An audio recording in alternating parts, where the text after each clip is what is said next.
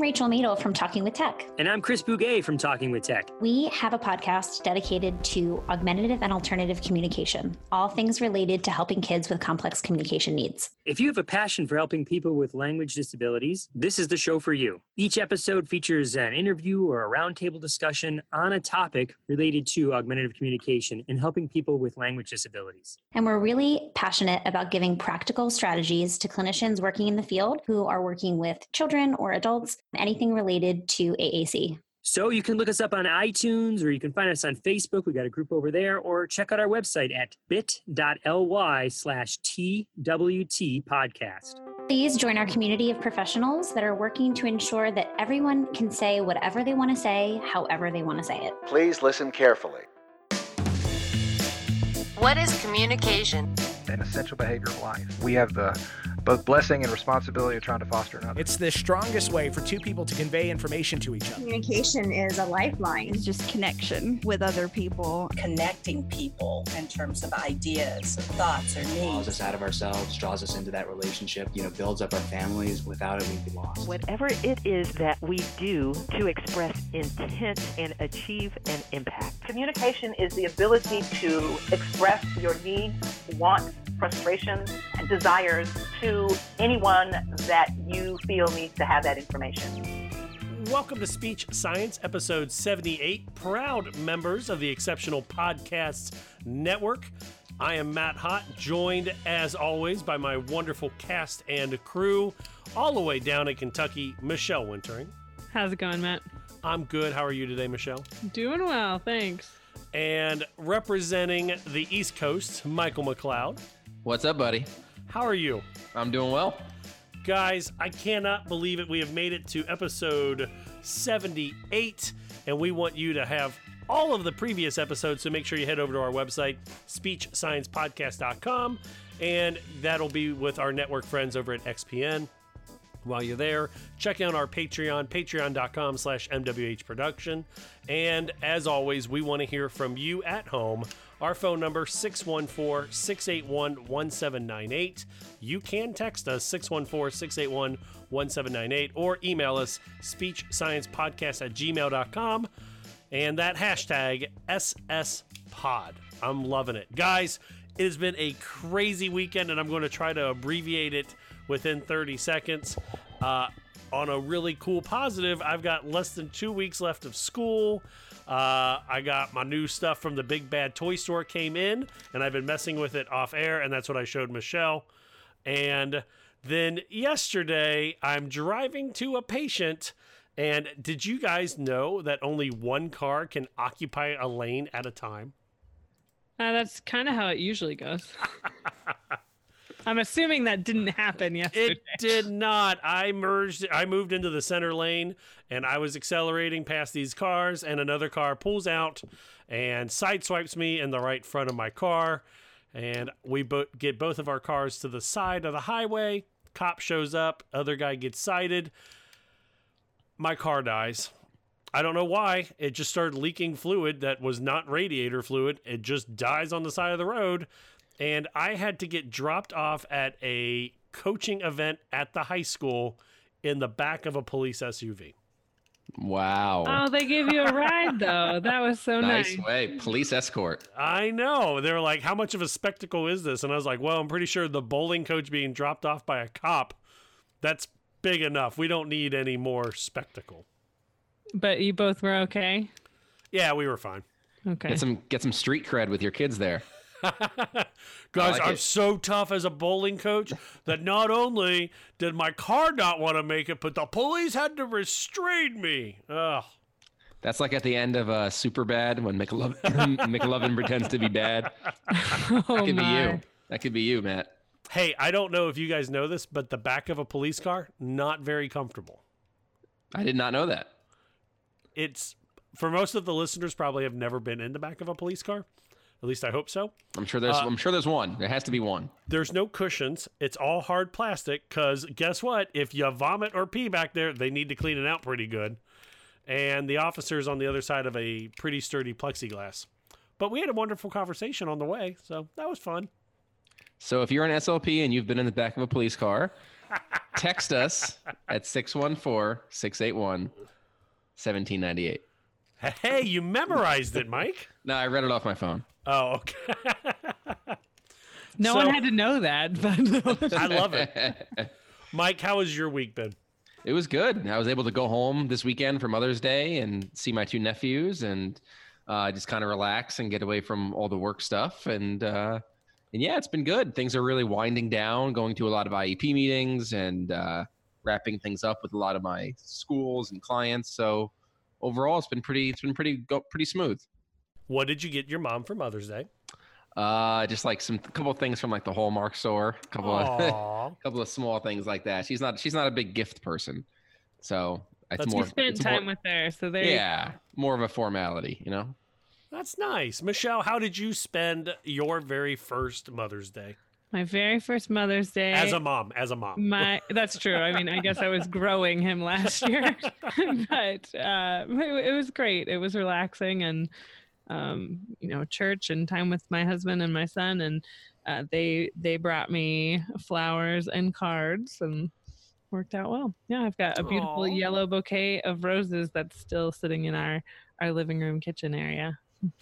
See, here's the only thing I don't like about Mother's Day and Valentine's Day and Sweetest Day. I try to buy my wife flowers once every month or every 2 months. And I go to Kroger's and I just pick up, a nice little bouquet and bring them home.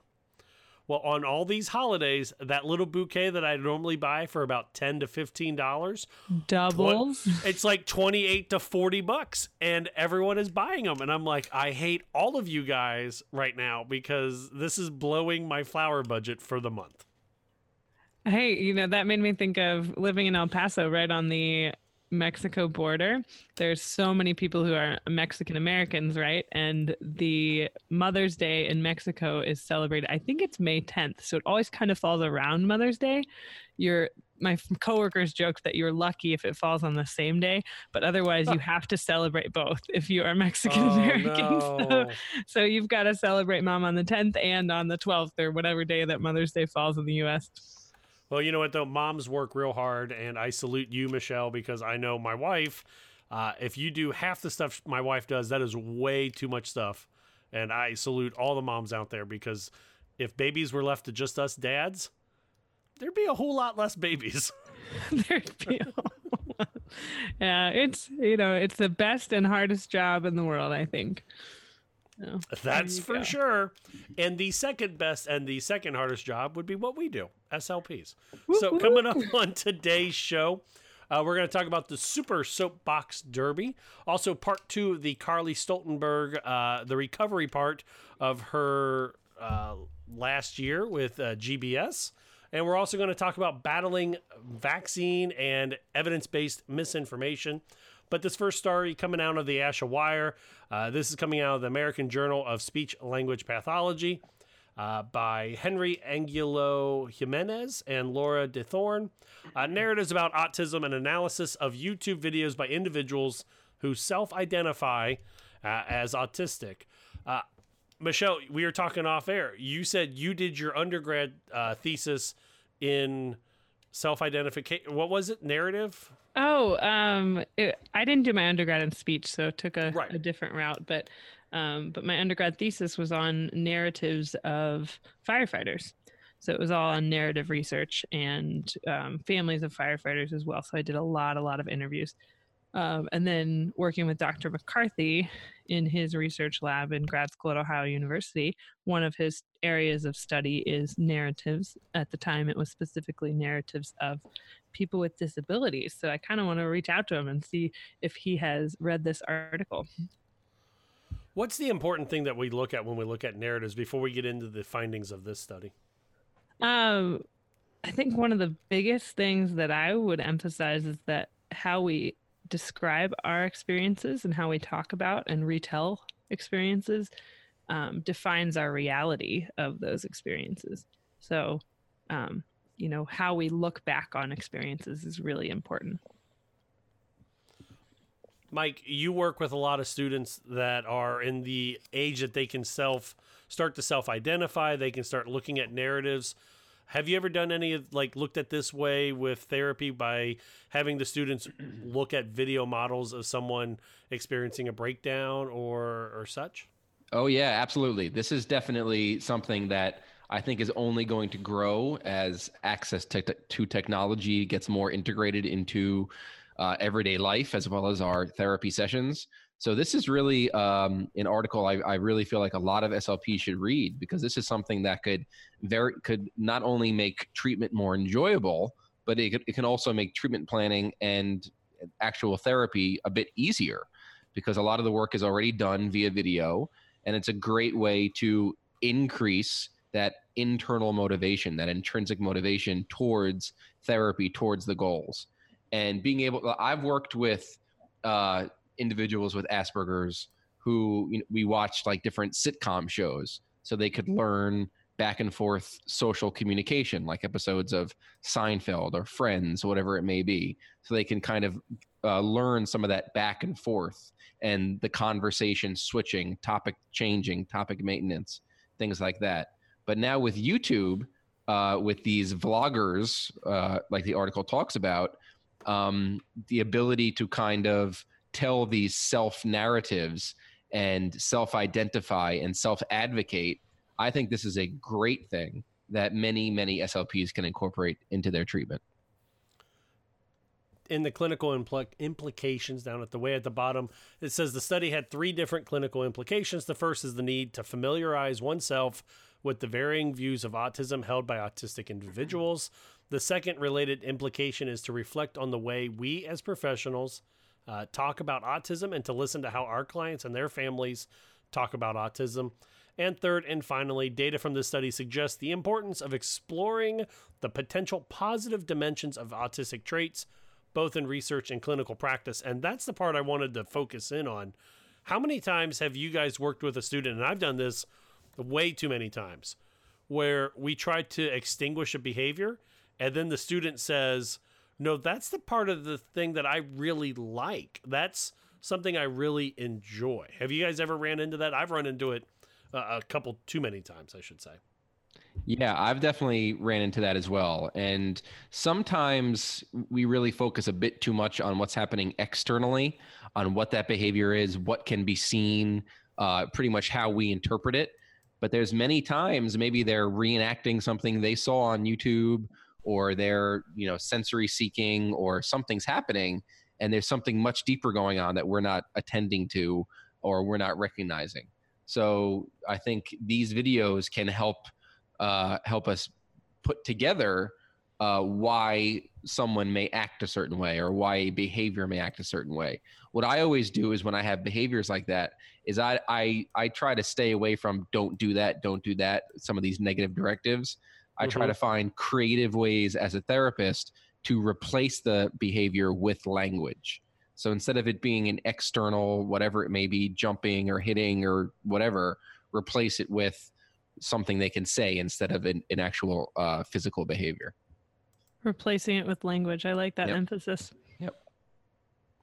One of the takeaways from the article, it said that we need to do better jobs as therapists to ask the person with autism how they want to be identified. Do they want to be called a person with autism, person first, or an autistic person, the identity first? And that I was beaten into my brain to say person first language. That's the hardest part that I'm having with this study, was just reading that part where it says, hey, if they want to be called an autistic person, you call them an autistic person. And that just rings every bell in my body that says, don't do that. But it's interesting that that's one of the takeaways that the people with autism want that question to be asked of them. And I think their, narratives, like I had said earlier, are so much how we tell our stories are so much a part of who we are, that how they talk about themselves is very important if you're working with someone who is, I would say, middle schooler and up, especially, right? Mm-hmm. And especially a young adult like Matt and Mike, you both work with young adults. And that caught me as well, because it reminds me too of working with the deaf and blind populations, who the vast majority prefer to be called deaf and blind, or deaf blind, not a person who is deaf. They say, I am a deaf person, especially if they say deaf, capital D. And so I love the idea of saying, do you have a preference for the phrase person with autism versus autistic person? But now, how do I remember that and make sure that I'm calling that person what they prefer? Here's how you look at it. The article talks a little bit about shifting from the medical model to the neurodiversity paradigm. And the medical model describes for example, describes autistic traits with words that suggest deficit, delay, defect, or excess. And the neurodiversity paradigm, it contextualizes, redefines, and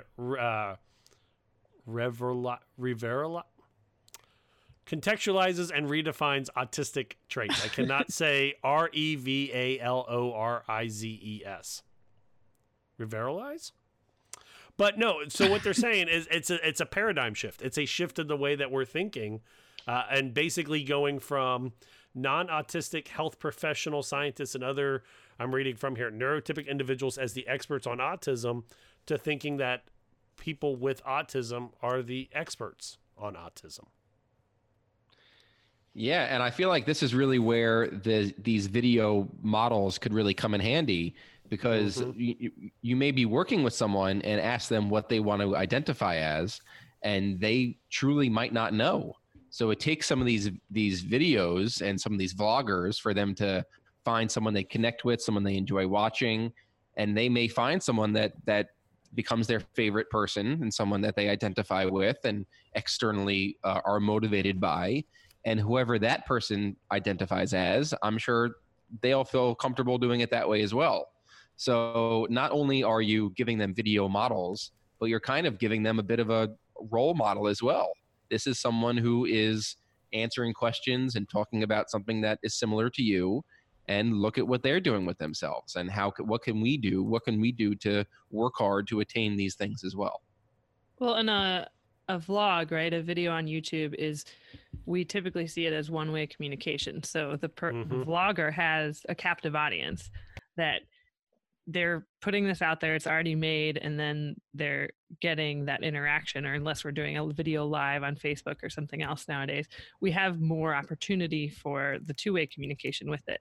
And like Mike said, maybe connecting them with someone who has a similar identity that they do. Right.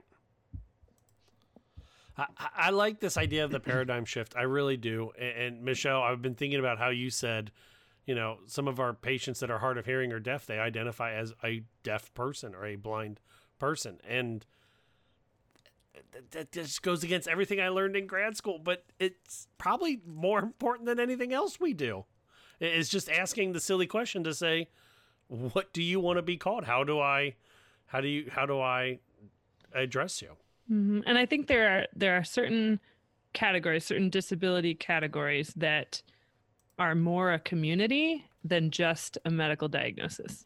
And Asperger's and autism are one of those, just like deaf, hard of hearing, or deaf-blind or blind are, that they identify that as almost a title and a part of themselves. Right. And they don't want that taken away. I personally like the term neurodiverse. I think that's a really... that's something that it doesn't have that negative connotation to it, and it kind of just it throws that diversity in there, and it's just it's different but not less. So I think it definitely I like that term, and I think the more we can kind of build on that as a speech community, I think that would definitely do some good for a lot of the people we work with. Are you sitting at home? Are you driving and you have something to say? Head over to our website, speechsciencepodcast.com. Email us, speechsciencepodcast@gmail.com, or text us, 614-681-1798, or hit that hashtag life, SSPod, or the one we did tonight, SSPod for life. I did that like number 4 and life spelled with a Y or an I, Matt, because it's an I, but like if you remember the old WCW, it was NWO for life. There you go. That's right. Michael and I are throwing up the Wolfpack symbol. That's right. All right. This article coming out of the CBS News, teaching anti-vax parents to trust science and the MMR vaccine. it's a basic article talking about how we as medical professionals can try to work with anti-vaxxers to get them vaccinated against measles. But I figured we could use that as a springboard into what do we do when we're faced with non-evidence-based therapy models? How do we redirect our families into using something and trusting something that we use that's a little bit more evidence-based? And I figured this might be something that might be an interesting roundtable about what we've done in the past. I mean, we've all used or have been told to use one of those wonderful R-bite blocks or use a oral motor strengthening ring that I was sent one time. Like, how do you guys handle the non-evidence-based therapy? That is an excellent question. Or do we? Yeah, sort of like the whole rapid prompting thing we've previously discussed. There you go. So yeah, I pretty much those R-bite things that you just mentioned, that certainly rings a bell with me. Anytime it's something that's out of the ordinary, anytime it's something that that's pretty much new to me, I'm always going to look at the research. I'm always going to look at Dr. Meredith Harold at the Informed SLP. I'm always going to use the great SLP Facebook community that's out there to find out really what's out there and learned what the research is. I think that's crucial for us all to do, because if you're going to be wasting your time as well as your students' time on something that where you haven't done the research to make sure that the actual treatment you're doing is not evidence-based, it's crucial that we do this research. And I think this article really, you know, to back away from the whole vaccination point, it's really just a matter of what is the research and are we doing what the research tells us to do? And I think this article really pointed out the fact that it's hard to push against something that we don't know the exact cause of, right? So the article talks about autism and vaccines, and the article that we've all talked about that has been disproven over and over based on actual research that right. Vaccines do not cause autism. But that is still sticking in people's minds because of the correlation of the age, and then also because we don't have an answer yet from research to definitively say what does cause autism. So families are left trying to fill in that gap. And as therapists, just like Mike said, I'm going to try to find what research there is, maybe give them an article, give them a book to read, connect them with another family that I know has maybe gone through that experience of a diagnosis of autism as well. There's a lot of groups that are support groups for that. But I can't always be just the sole person who's going to convince them. It's not going to be just the SLP. Well, I've even noticed this when I do my home care. Like, a lot of my patients will hand me a ad that they get in the newspaper. And I don't know if you guys have seen these ads in the newspaper that look like they're just articles. And they're talking about a new brain enhancement drug that will fight the effects of dementia. Didn't we touched on this, right? I think we have. And it's just that it's one of those things where it's devastating as a therapist to say, hey, I'm helping you do this. And then all of a sudden you're like, oh, here's this random article of stuff that we've never talked about before. Mm-hmm. Well, and this made me think of, I did an interview for us, and it's going to come up later in the podcast for us, but with a woman who's a dietitian who works with families. And one thing she said that kind of stuck with me is when we're working with other professionals, and maybe it's a teacher who brings it, or a family member who brings it, or a doctor, someone who's following something that's not necessarily evidence-based, we've really got to build that rapport with the other professionals. And her point was that it undermines their trust, a patient's trust. Say another therapist that they worked with, their home therapist or their private therapist or their school therapist, is using something that we know is not evidence-based. How do we combat that? I'm kind of asking your help, because say a patient comes to me and says, my other SLP recommends this. I know that the whistles they're working on is not going to help with their articulation, right? But how do I do that and not completely undermine the other SLP to say they're doing really great things otherwise, but this one thing they're not, but you should trust them on everything else, because we're breaking that trust between the patient and the SLP or the other professional. So what do you guys recommend? How do we first balance that? Identify in the ASHA Code of Ethics about what we're allowed and what we're not allowed to do when it comes to commenting on other SLP's therapy. And unfortunately, we really can't, according to the Code of Ethics, the way I understand it, we can't say, oh man, that dude's a wackadoodle, don't go to him. What I would do is that I would say, hey, here's the research that doesn't necessarily support that. I would tell the parent to ask the other SLP to maybe give them a little bit more information on how that works and how that supports what they're trying to do. Would you reach out to the other SLP, obviously with patient permission? But I don't know. Mike, what would you do? I'm formulating my thoughts over here so I don't get angry emails. I think one of the best things to do is to just kind of educate the family a little bit and have them kind of just be aware to always look out for the data. So based on the therapy they're receiving and whatever the treatment plan is, whether it's non-speech, oral motor exercises or whatever, just have the parent say, you need to be provided with consistent data to see if your child is progressing. And if you are not noticing any progression based on the therapy that's being provided, you have the right to suggest something new. And, this is when an IEP meeting could be called or whatever it may be, where we can discuss changing the course of therapy. So data tracking, and if the child's progressing or not, I think that's one fairly easy way to do it, is just kind of educate the parents. You could share journal articles, whatever it may be. But if the child is not progressing due to the inefficacy of a treatment, I think that's what we can always do as SLPs, is kind of educate the parents on their rights and what they can do to aid the therapy. I was going to kind of say this as well, and it kind of goes well with what Michael's saying. My fear about reaching out to the other SLPs is a lot of times the SLPs that are using non-evidence-based practices are not the ones that are going to be the most likely to be open to hearing from somebody else about why they're wrong or questioning their idea. In my experience, when I've ever tried to do that, it's always come out that I come off as the bad guy for questioning them, and then I lose the trust of the patient, and then I have an angry other professional. Even though I may be 100% in the right, it just never ends like Luke Skywalker said, this isn't going to end the way you think it is. It just never does. It always ends up with a very ticked off SLP in a family who's going to believe the SLP that they pay, because I'm a school-based SLP. They're going to believe the one that they're paying versus the, quote, dumb one at the school.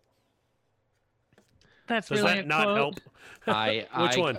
That's really a quote, the dumb one at the school? Yeah, that makes me so sad. I have been told I was the dumb SLP, and I've been questioned on my ability to be as an SLP because I work in the school multiple times until I mention all my other credentials. And they're like, oh, you're like a good one. And I was like, oh, yeah, I guess. And as an SLP who is in private practice, what Matt is saying is 100% correct.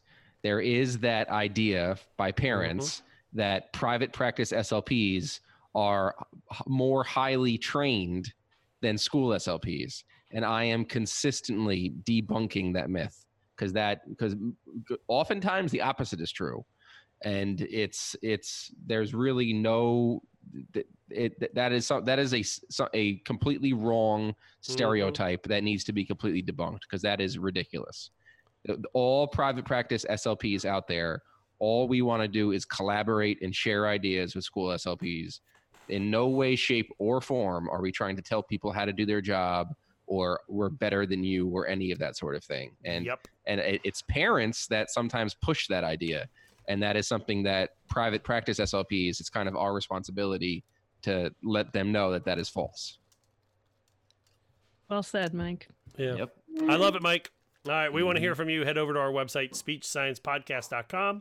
From there, you can email us, speechsciencepodcast@gmail.com, or give us a phone call, 614-681-1798, or hashtag us, SSPod. All right, coming up. Thanks for all the Instagram interaction. I'm loving the Instagram interactions and then the accidental stuff that shows up on Facebook. And then I remember that we have an Instagram. So that's how that all works for me as an old man now at my ripe old age of 33, guys. Got to get with the youngins, Matt. Speaking of, coming up around the break, Carly Stoltenberg, it's part 2 of her Guillain-Barré syndrome. This is the part where we talk about the recovery and how she got back to what her new normal is. Sit tight. You're listening to Speech Science.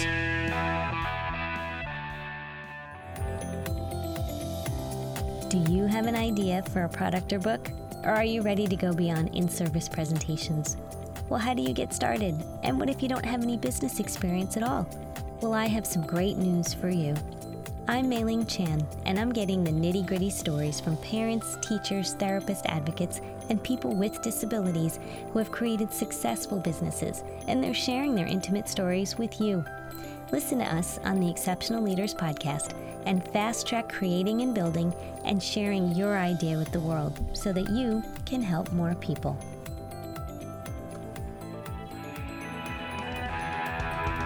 Welcome back to Speech Science. I'm Matt Hott, and I'm excited today to be joined by Carly Stoltenberg, a speech and language pathologist for the last 24 years, a regional director for EBS Healthcare, and an adjunct professor, Rio Salado College, also a clinical associate professor at Arizona State University.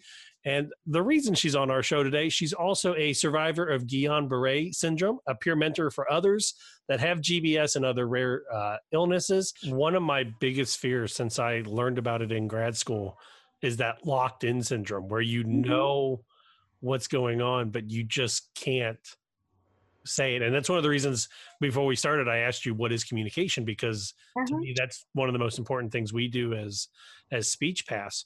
Right. I want to kind of start talking about the rehab part a little bit. Sure. How long were you, I don't want to say locked in, but how long were you unable to verbally communicate and relied on that, the board and the blinking? And then what was speech therapy like? What were they working on? Sure.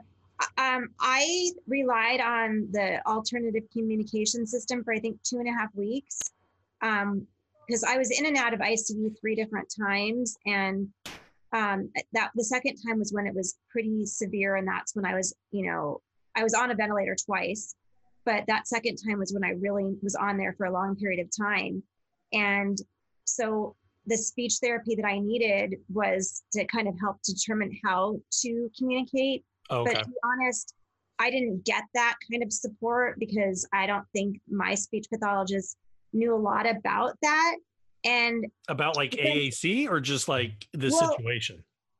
Both. Oh, okay. I mean, if you go into a typical hospital room, you have to remember, I was just in a regular hospital. I wasn't in a hospital that really specialized in this. And so when you go into a regular hospital room, I'm sure you visited people, that have been in hospitals, and you might have even noticed, oh, there's a communication board hanging on the wall and it's something very generic. They had those. I didn't need those. Like, I didn't want those. It wasn't what I wanted to say. Again, I couldn't isolate my finger to point to anything. I couldn't use eye gaze to look at the pictures. That's why I was just like, write the words on my hospital door, point to them with your finger. I'll shake my head yes if it's what I want. And if it's not what I want, then it's not as laborious for me to blink my eye as it is for anything else. So I guess I am lucky that I was able to advocate for myself in that regard, where I was like, nope, you're not doing it right, to anybody that came in and tried to help me. Because again, that's how I used to be. I used to think, especially if somebody was cognitively intact, give them the best, highest tech communication system on the market.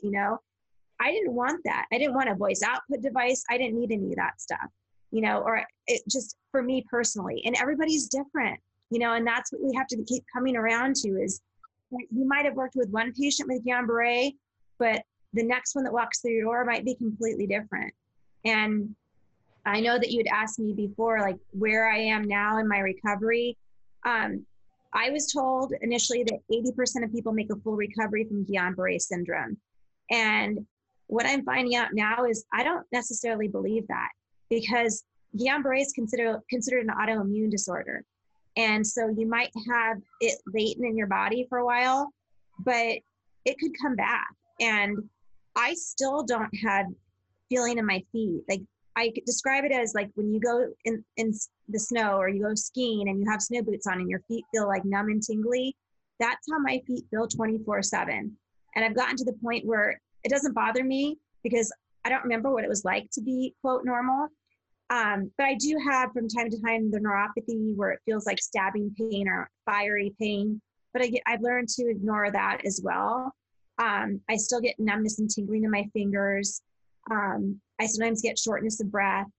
I sometimes I have more issues with bathroom issues, like alternating diarrhea, constipation. I know this is probably too much information, or like if you're willing to share it, we're willing to listen. Pain my pants, like if I jump. But again, like all of those muscles, all the nerves that innervate that stuff, I don't think it's fully recovered, and I don't know if it ever will be recovered. But I have, because it's autoimmune and it's in you all the time, I believe that it's a misnomer to say that something is, fully recovered. It just, my doctors look at me and they're like, oh, you're fully recovered, and I'm like, no, I'm not, Right. But in all the people that I've mentored with Guillain-Barré, I've kind of come up with my own theory, is that I think that we all recover to the point that, to the person that we were prior to Guillain-Barré, but maybe with some modifications. As I told you, was always type A. I was always independent. I was always burning the candle at both ends, multitasking. That's still the person that I am now, but there are times that I need to tell people no, because my body is telling me no. There are days where I come home from work and I just nap. I still have, full disclosure, it's Tuesday? Mm-hmm. I have dishes in my sink from Easter, from Sunday, that I haven't done because I've been too tired to do that after I come home from work. And then I had this tonight. So maybe tonight, but you're welcome. Yes, thank you. I mean, again, anybody that doesn't know me thinks I'm, quote, normal. I know that I'm not, but nobody else knows that. But when I go through the process of mentoring other people in the hospitals, or, I have all these people now that are like, oh my gosh, I have a friend who has Guillain-Barré. And it's like even though it's very rare, 1 in 100,000, I think it happens more than we think, but I've become exposed to more people that have it. And I can think of 2 other people who have, quote, fully recovered like me.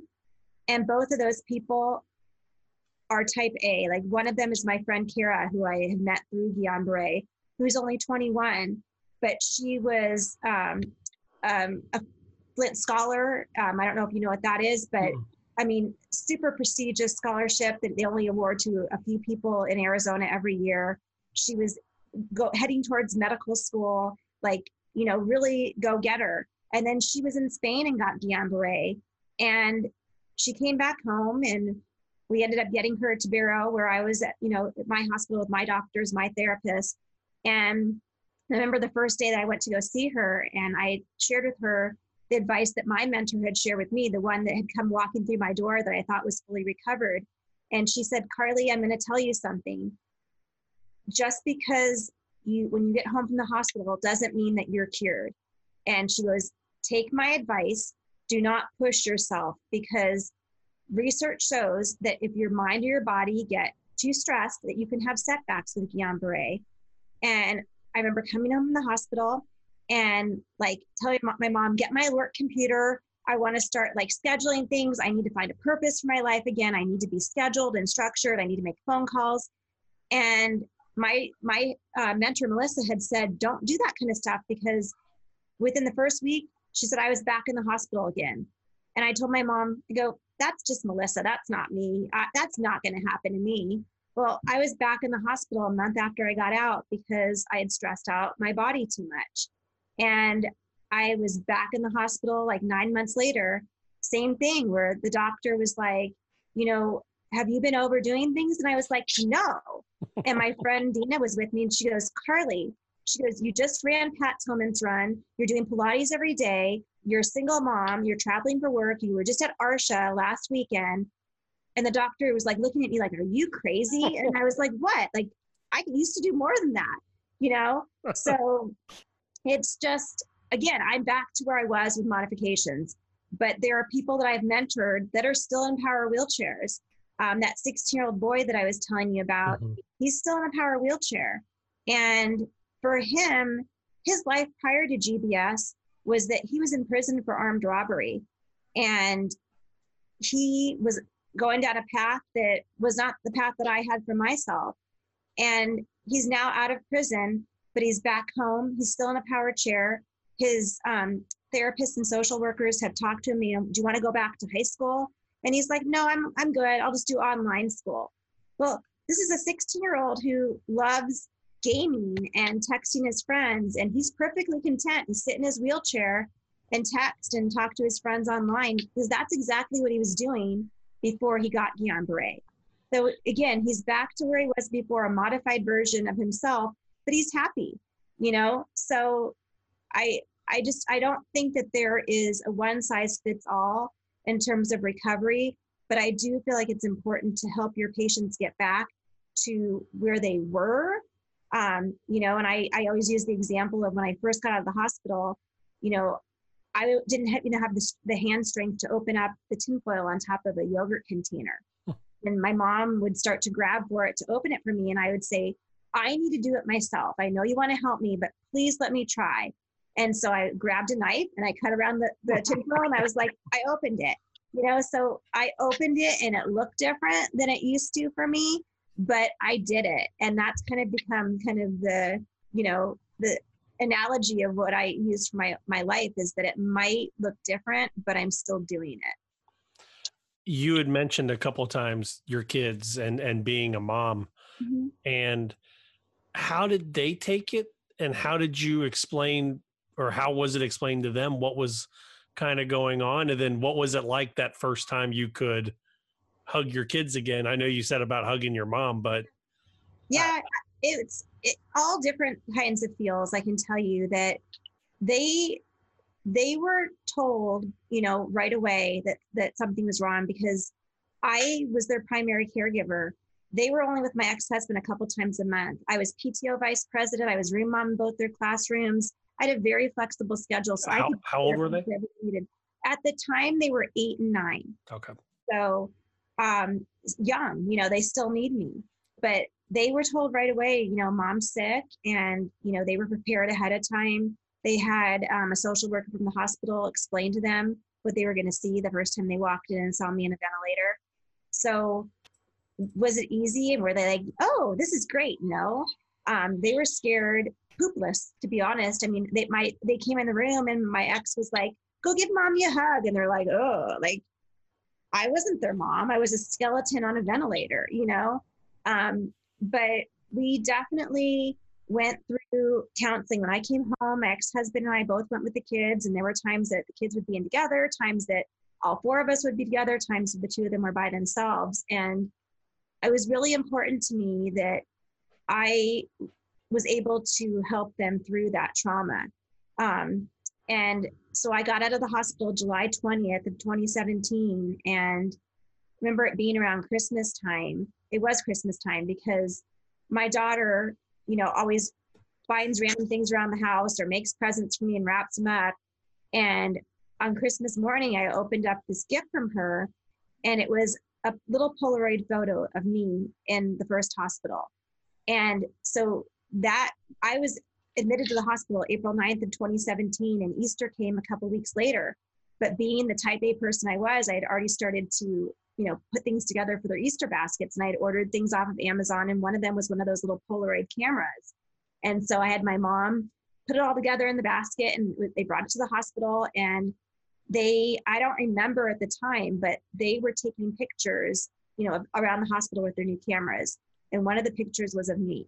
And so when I opened up this picture, I looked at it and I said, Kate, what is this? And she said, well, it's a picture of you in the hospital. And I said, well, I know, but why did you give this to me? And this little, 8-year-old girl said something to the effect of, because I wanted you to see how much progress you've made. And so, of course, the next time we went back to counseling, I'm like, oh my gosh, listen to this. You have to hear what Kate gave me for Christmas. And the counselor said, yeah, I know. She told me she was going to do that. Aww. And I guess she had told the counselor while my mom was in the hospital. I kept this picture with me all the time because I thought my mom was going to die. And I realized I don't need it anymore. So she had wrapped it up and she had given it to me. So at that point, the counselor said, I don't think the behaviors that we're seeing are, due to your illness. I think it's just typical preteen behavior. I was like, oh, we're good. Don't need to come anymore. So, but counseling, again, going back to the presentation I do and talking about how to help your patients, it's so important to be able to have shared experiences with other people. And that's part of the reason why I mentor others, is I know how much that brought to me when I was going through it, to be able to talk to someone else who had been through it. But again, it's also selfish, because every time I talk to someone who has Guillain-Barré syndrome, it validates for me that I'm normal. What I'm feeling is normal. So it's very therapeutic.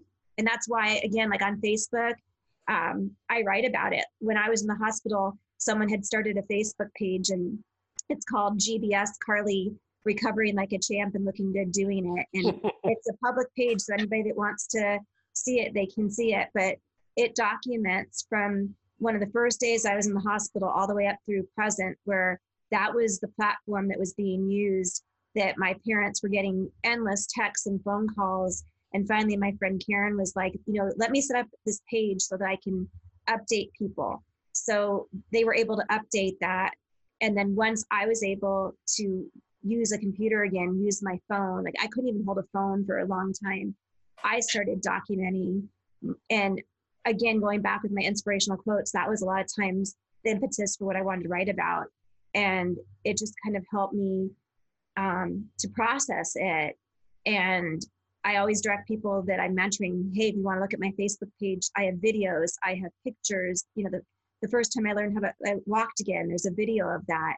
So you can see that it was hard. It was just as hard for me as it is for you. And even though it looks easy for me now, you can get to this point too.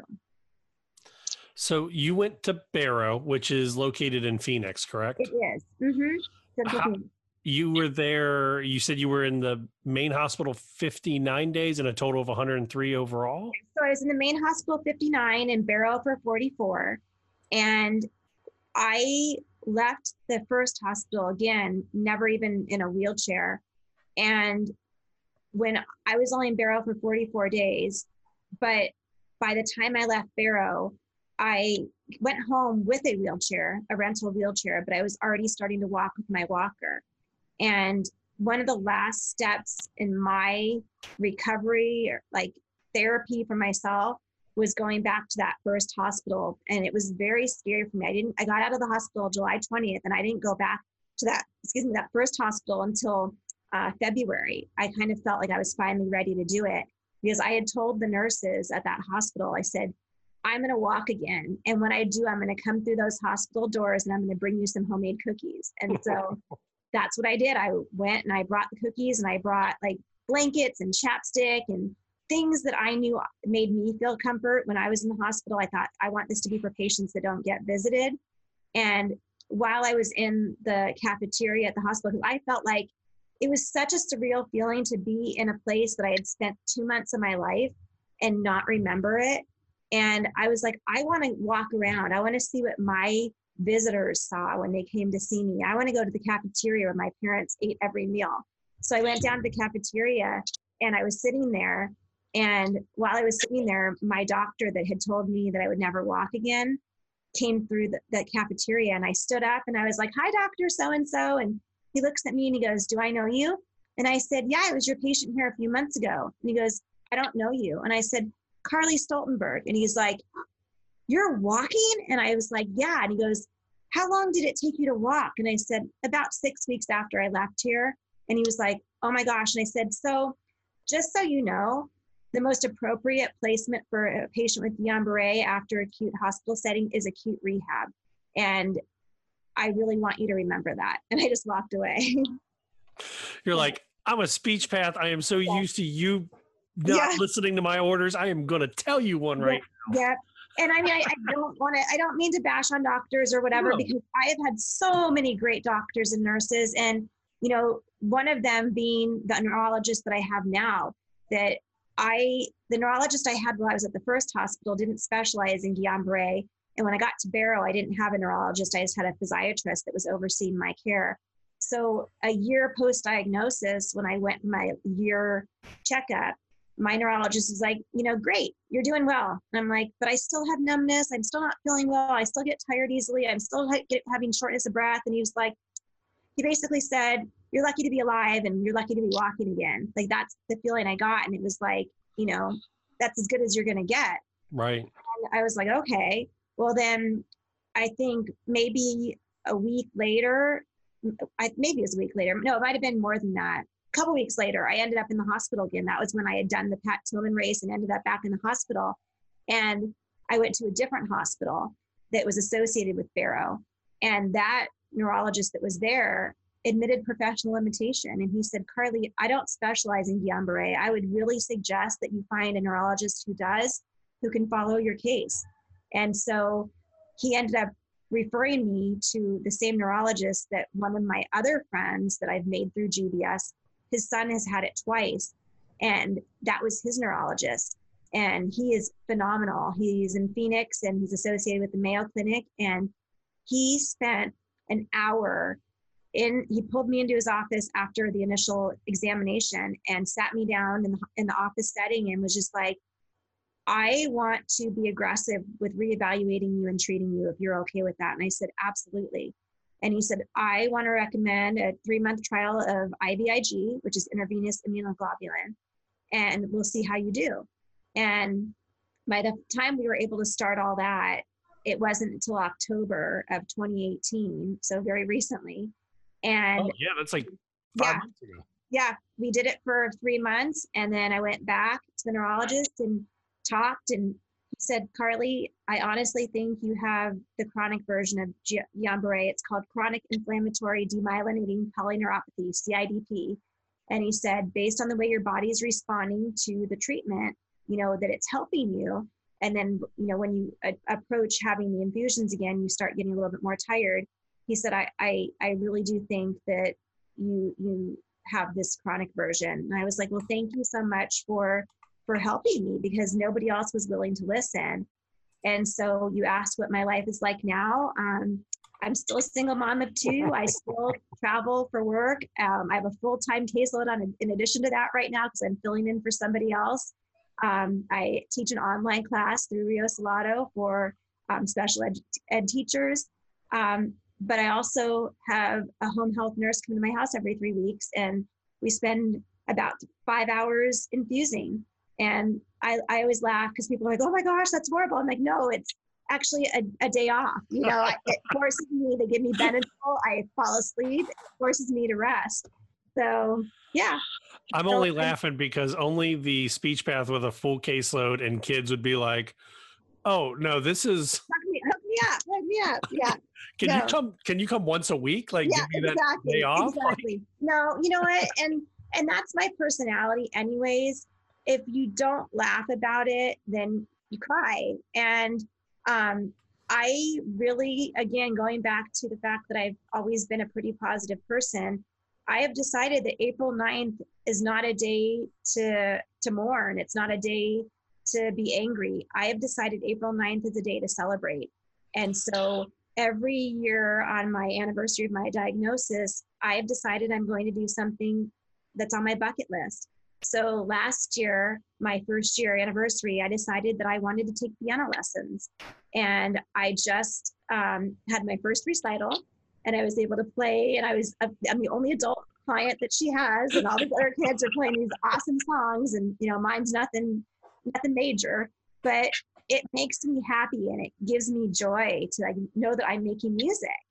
And you know, this year on my year anniversary, I was gonna I was going to do skydiving. And then I thought better of it and thought, you know what, Carly, your body is still not completely healthy. And going back to the fact that if you, stressed your body or your mind too much, you might have a setback. And you have kids, just so you know. So I was like, I'm not going to do skydiving, but I want to go in a hot air balloon. So Kara, my friend with GBS, she and I went to do this together this past Friday, and it was amazing. It was so peaceful. And I said, it's so symbolic for what my mission is, because I keep saying that GBS has changed my perspective on everything, including on my perspective on being a speech pathologist. But it was symbolic because it was changing my perspective on the earth. I was getting a different view of the earth from this hot air balloon. But my dad was like, oh my gosh, why are you doing that? It's dangerous. I'm like, Dad, if you knew my first choice, you'd be happy with my second choice. And then as we were coming down, we actually had a crash landing where we ended up sideways. And Kara and I were laughing, and we're like, oh my gosh, like, wouldn't that be ironic that we both survived and then we died from a hot air balloon? So we laughed, but that's kind of what's gotten me through. I just was clicking through the pictures, and there's the sideways basket. Oh yeah, it was terrifying. And I ended up on top of her, and all I could think is, thank goodness we're both, pretty lightweight, because we landed and my butt's in her face. I'm like, sorry, Kara, sorry for the view. But, yeah. For people that don't know, I know Mei Ling Chan, who does the Exceptional People interview, the Exceptional show. Her. And she's the one who introduced you to me. And I could just imagine her having to send me the message to be like, so I know I tried to get you to interview Carly, but she's been in a hot air balloon accident. I'd be like, what? Right. And then Kara and I were both laughing. We're like, because at the end they were like, is anybody celebrating anything? And I'm like, yes, we're celebrating life. We're happy to be alive, and here's why. And then we said, you know what? Maybe, we're sorry that you guys ended up in a balloon with us, because maybe it's because of us that, we crashed or whatever. But that's become, the joke. It's like 1 in 100,000 people get Guillain-Barré, and I was the lucky one. So, this year I played, and I'll do a plug for the Barrow Health and Wealth raffle. I played the Barrow Health and Wealth raffle because it's a 1 in 25 chance that you'll win this great prize. And I thought, if I am 1 in 100,000 that can get Guillain-Barré, then I certainly can be 1 in 25 that wins this great prize. I just had to Google what are the odds of a hot air balloon accident? What is it? So small that they don't have a number. Oh, wow. So there you go. Yeah. Yeah. They say most hot air balloon accidents are hitting things. So there you go. Well, we hit some desert landscape, I can tell you that. We were trucking along sideways, running over plants. So this whole process, and you've kind of touched on it off and on, and I love that you've sat down with us for so long so far. So hopefully I can keep you a few more minutes. Sure. How has that really, and like I said, you touched on it a little bit, how's that changed how you look at your patients? And you even touched on how you can make that personal connection. That's a great question. As I mentioned, since January, have been filling in because we have a SLPA in one of our districts that we didn't have a supervisor for. So I'm now the supervisor of this caseload with 97 students on it. Oh, wow. It's a very diverse caseload where we have medically fragile, it's all high school, but medically fragile all the way up through gen ed. And I have so much compassion for those kids in the level 1 classroom who are on feeding tubes, who are in wheelchairs, who are completely nonverbal, because I was there, and that's something that I know a lot of people struggle to work with that population, myself included, because you never feel like you're doing enough. But I was talking with the parapros and the therapists that were in there the other day, and one of the students has a one-on-one nurse, and the nurse was like massaging his feet and like stretching his feet and everything. And I just said, I have to tell you that I know that he can't communicate this to you, but I will communicate that he's so lucky to have you doing that for him. Because number one, it's so important to stretch your patient's body when they can't stretch it for themselves. But a lot of times it also helps, like, depending on my, where I was in my recovery, sometimes it hurt to have people touch me. Other times it felt good. So just having that foot massage, I'm like, I'm sure he's loving that. But just, I came back to that human connection. You treating that child with dignity and respect and not being afraid to touch him, even though he's drooling and even though he has all these secretions, and, you know, you're still talking to him like he understands. And that, who knows what he can understand? He might understand everything that you're saying to him. He might not. But either way, you're treating him with the dignity that he deserves.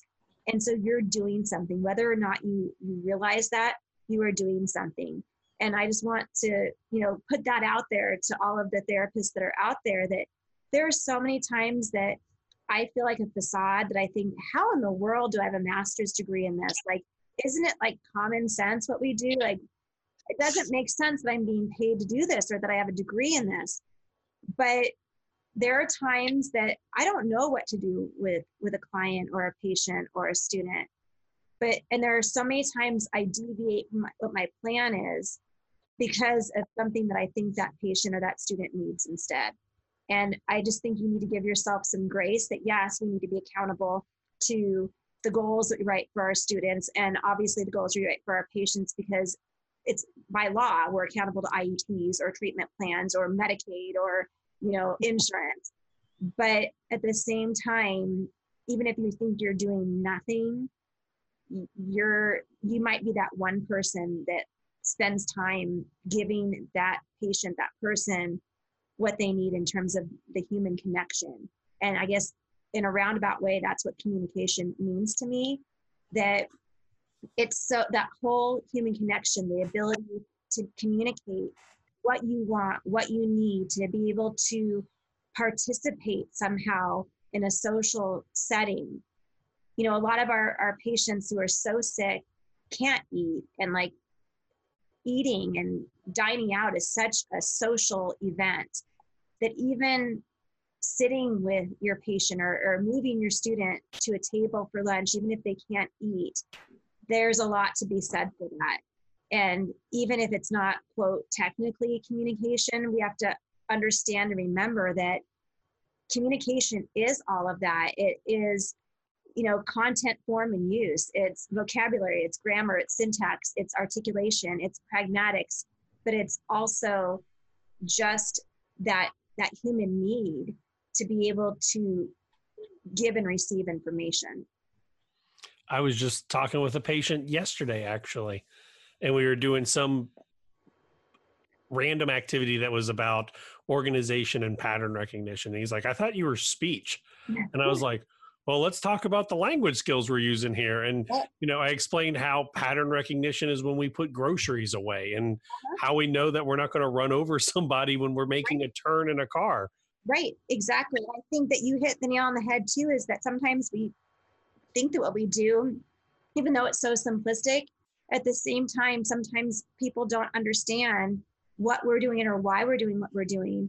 And it's important to take steps back and explain that. And I tell all of the clinical fellows and therapists that I mentor that it doesn't matter what age or what cognitive ability of the person that you're working with, it's really important to talk to them about what you're doing and why you're doing it, and talk to them about what their own personal goals are. And that's something too that, you know, when I do my presentation, I talk about how we are accountable to those goals, and how my therapists and doctors had goals for me of what they needed to be accountable for.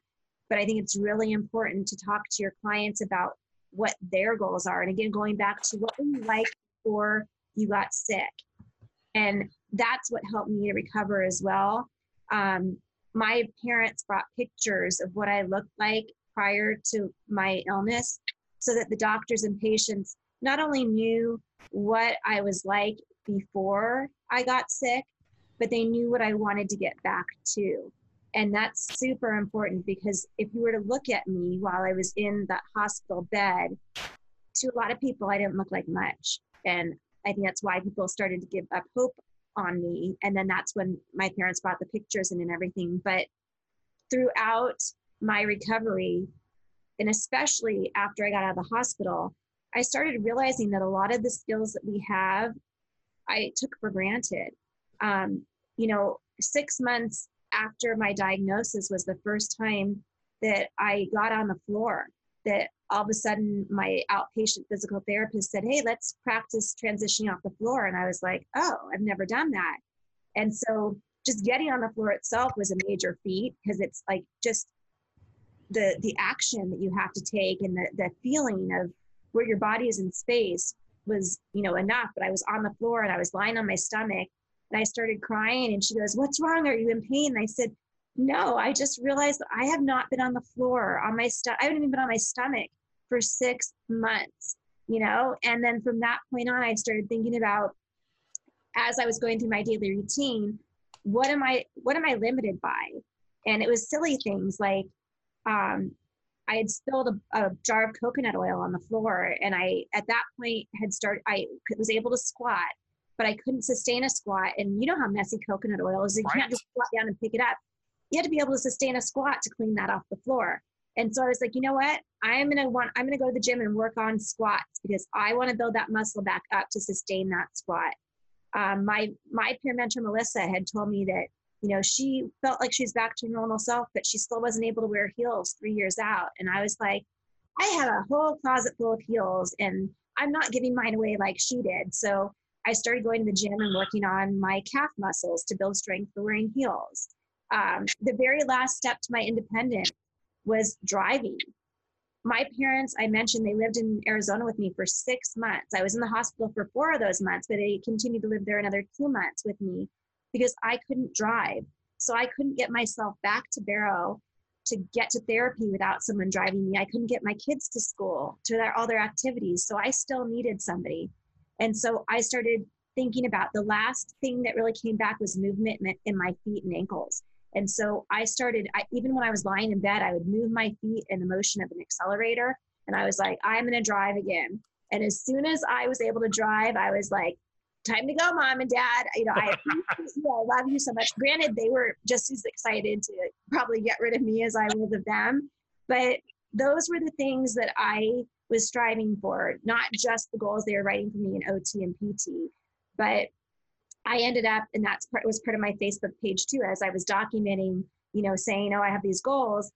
Somebody said, I'd be interested to see those goals. And so I put it on Facebook, and I was like, here it is, I'm accountable. And so every time I would do something that was on my list, I would check it off and make it publicly that I was accountable for this stuff.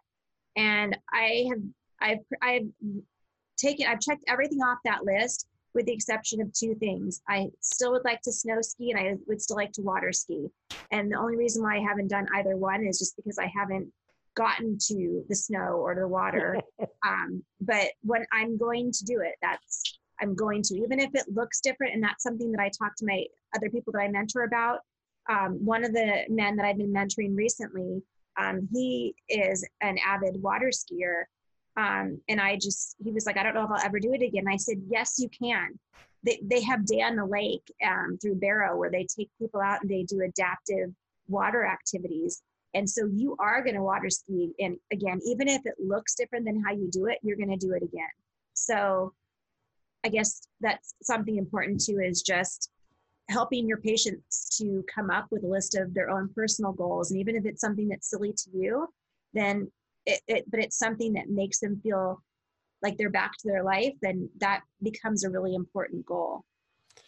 You had talked about it, and I was surfing through your Facebook, or the Facebook group, I forget which one I saw it on, and it made me smile more than it should have, when you did the slow-mo video of cutting off the fall wristband.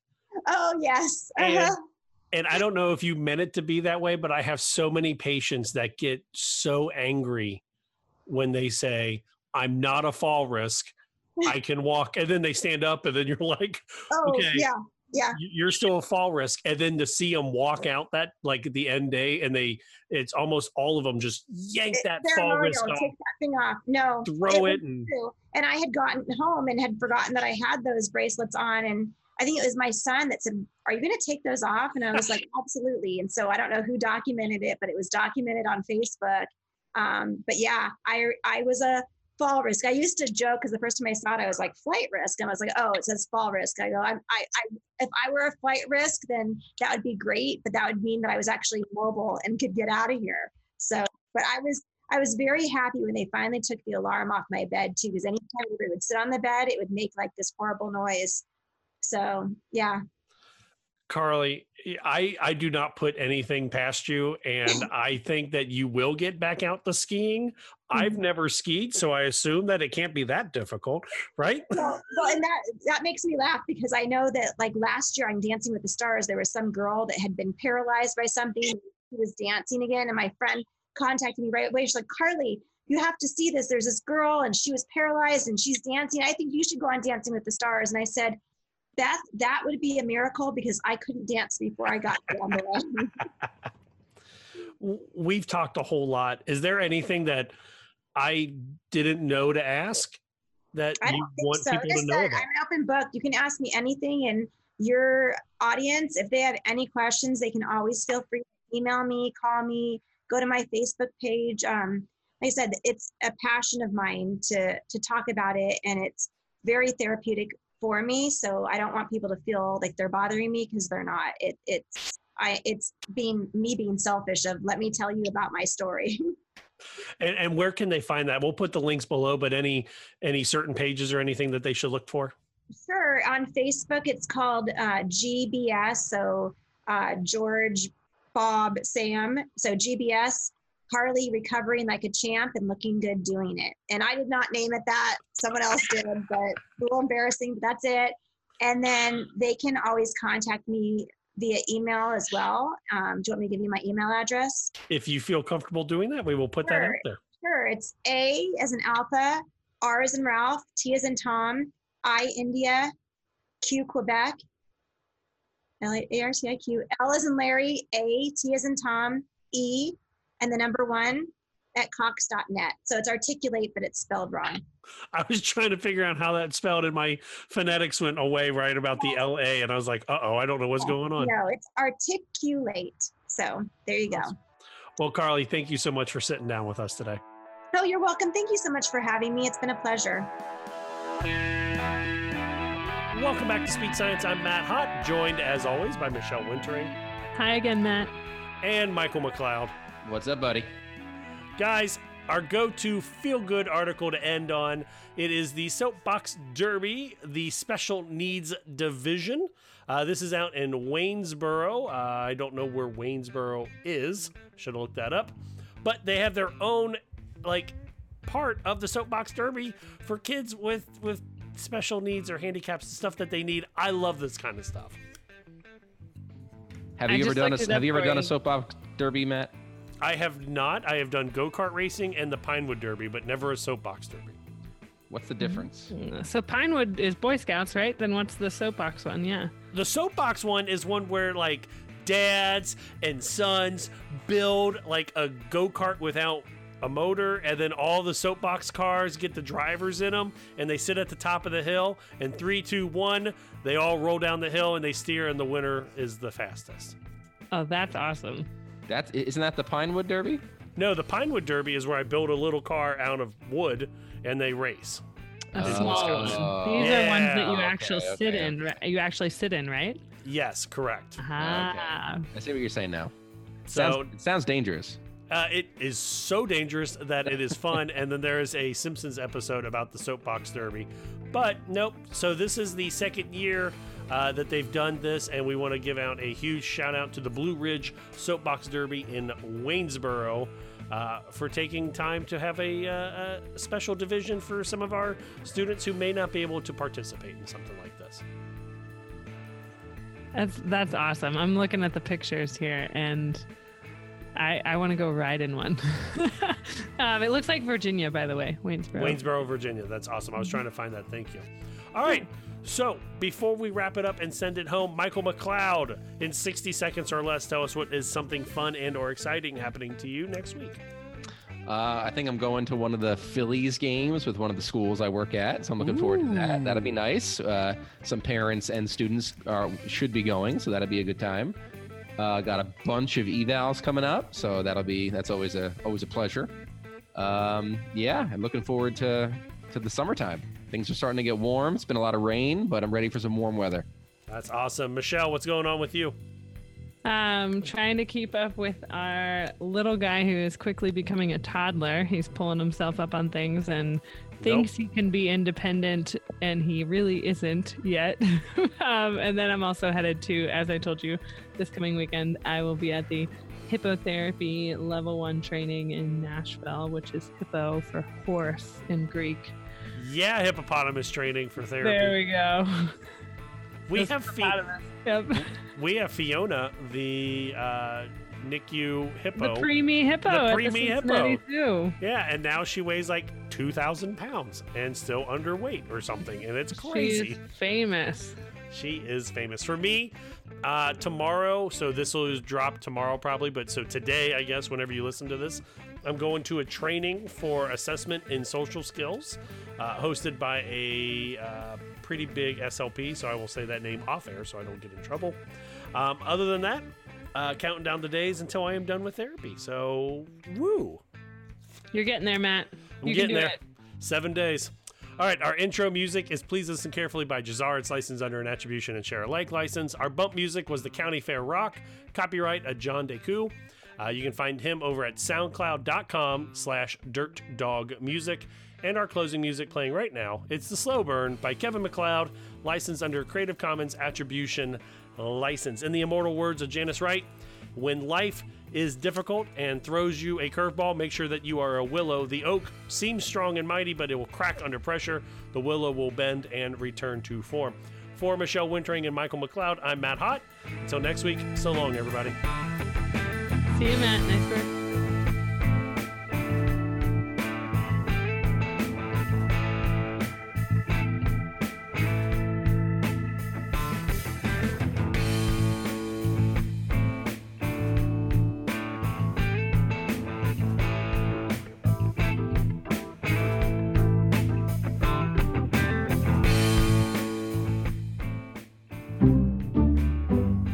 This has been an Exceptional Podcast Network production. Speech Science is edited and produced by MWH Production. Please follow Speech Science on Twitter at SpeechSciencePC and like our page on Facebook. For more original podcasts, please visit exceptionaled.com and rate and subscribe to our podcast anywhere you get your podcasts.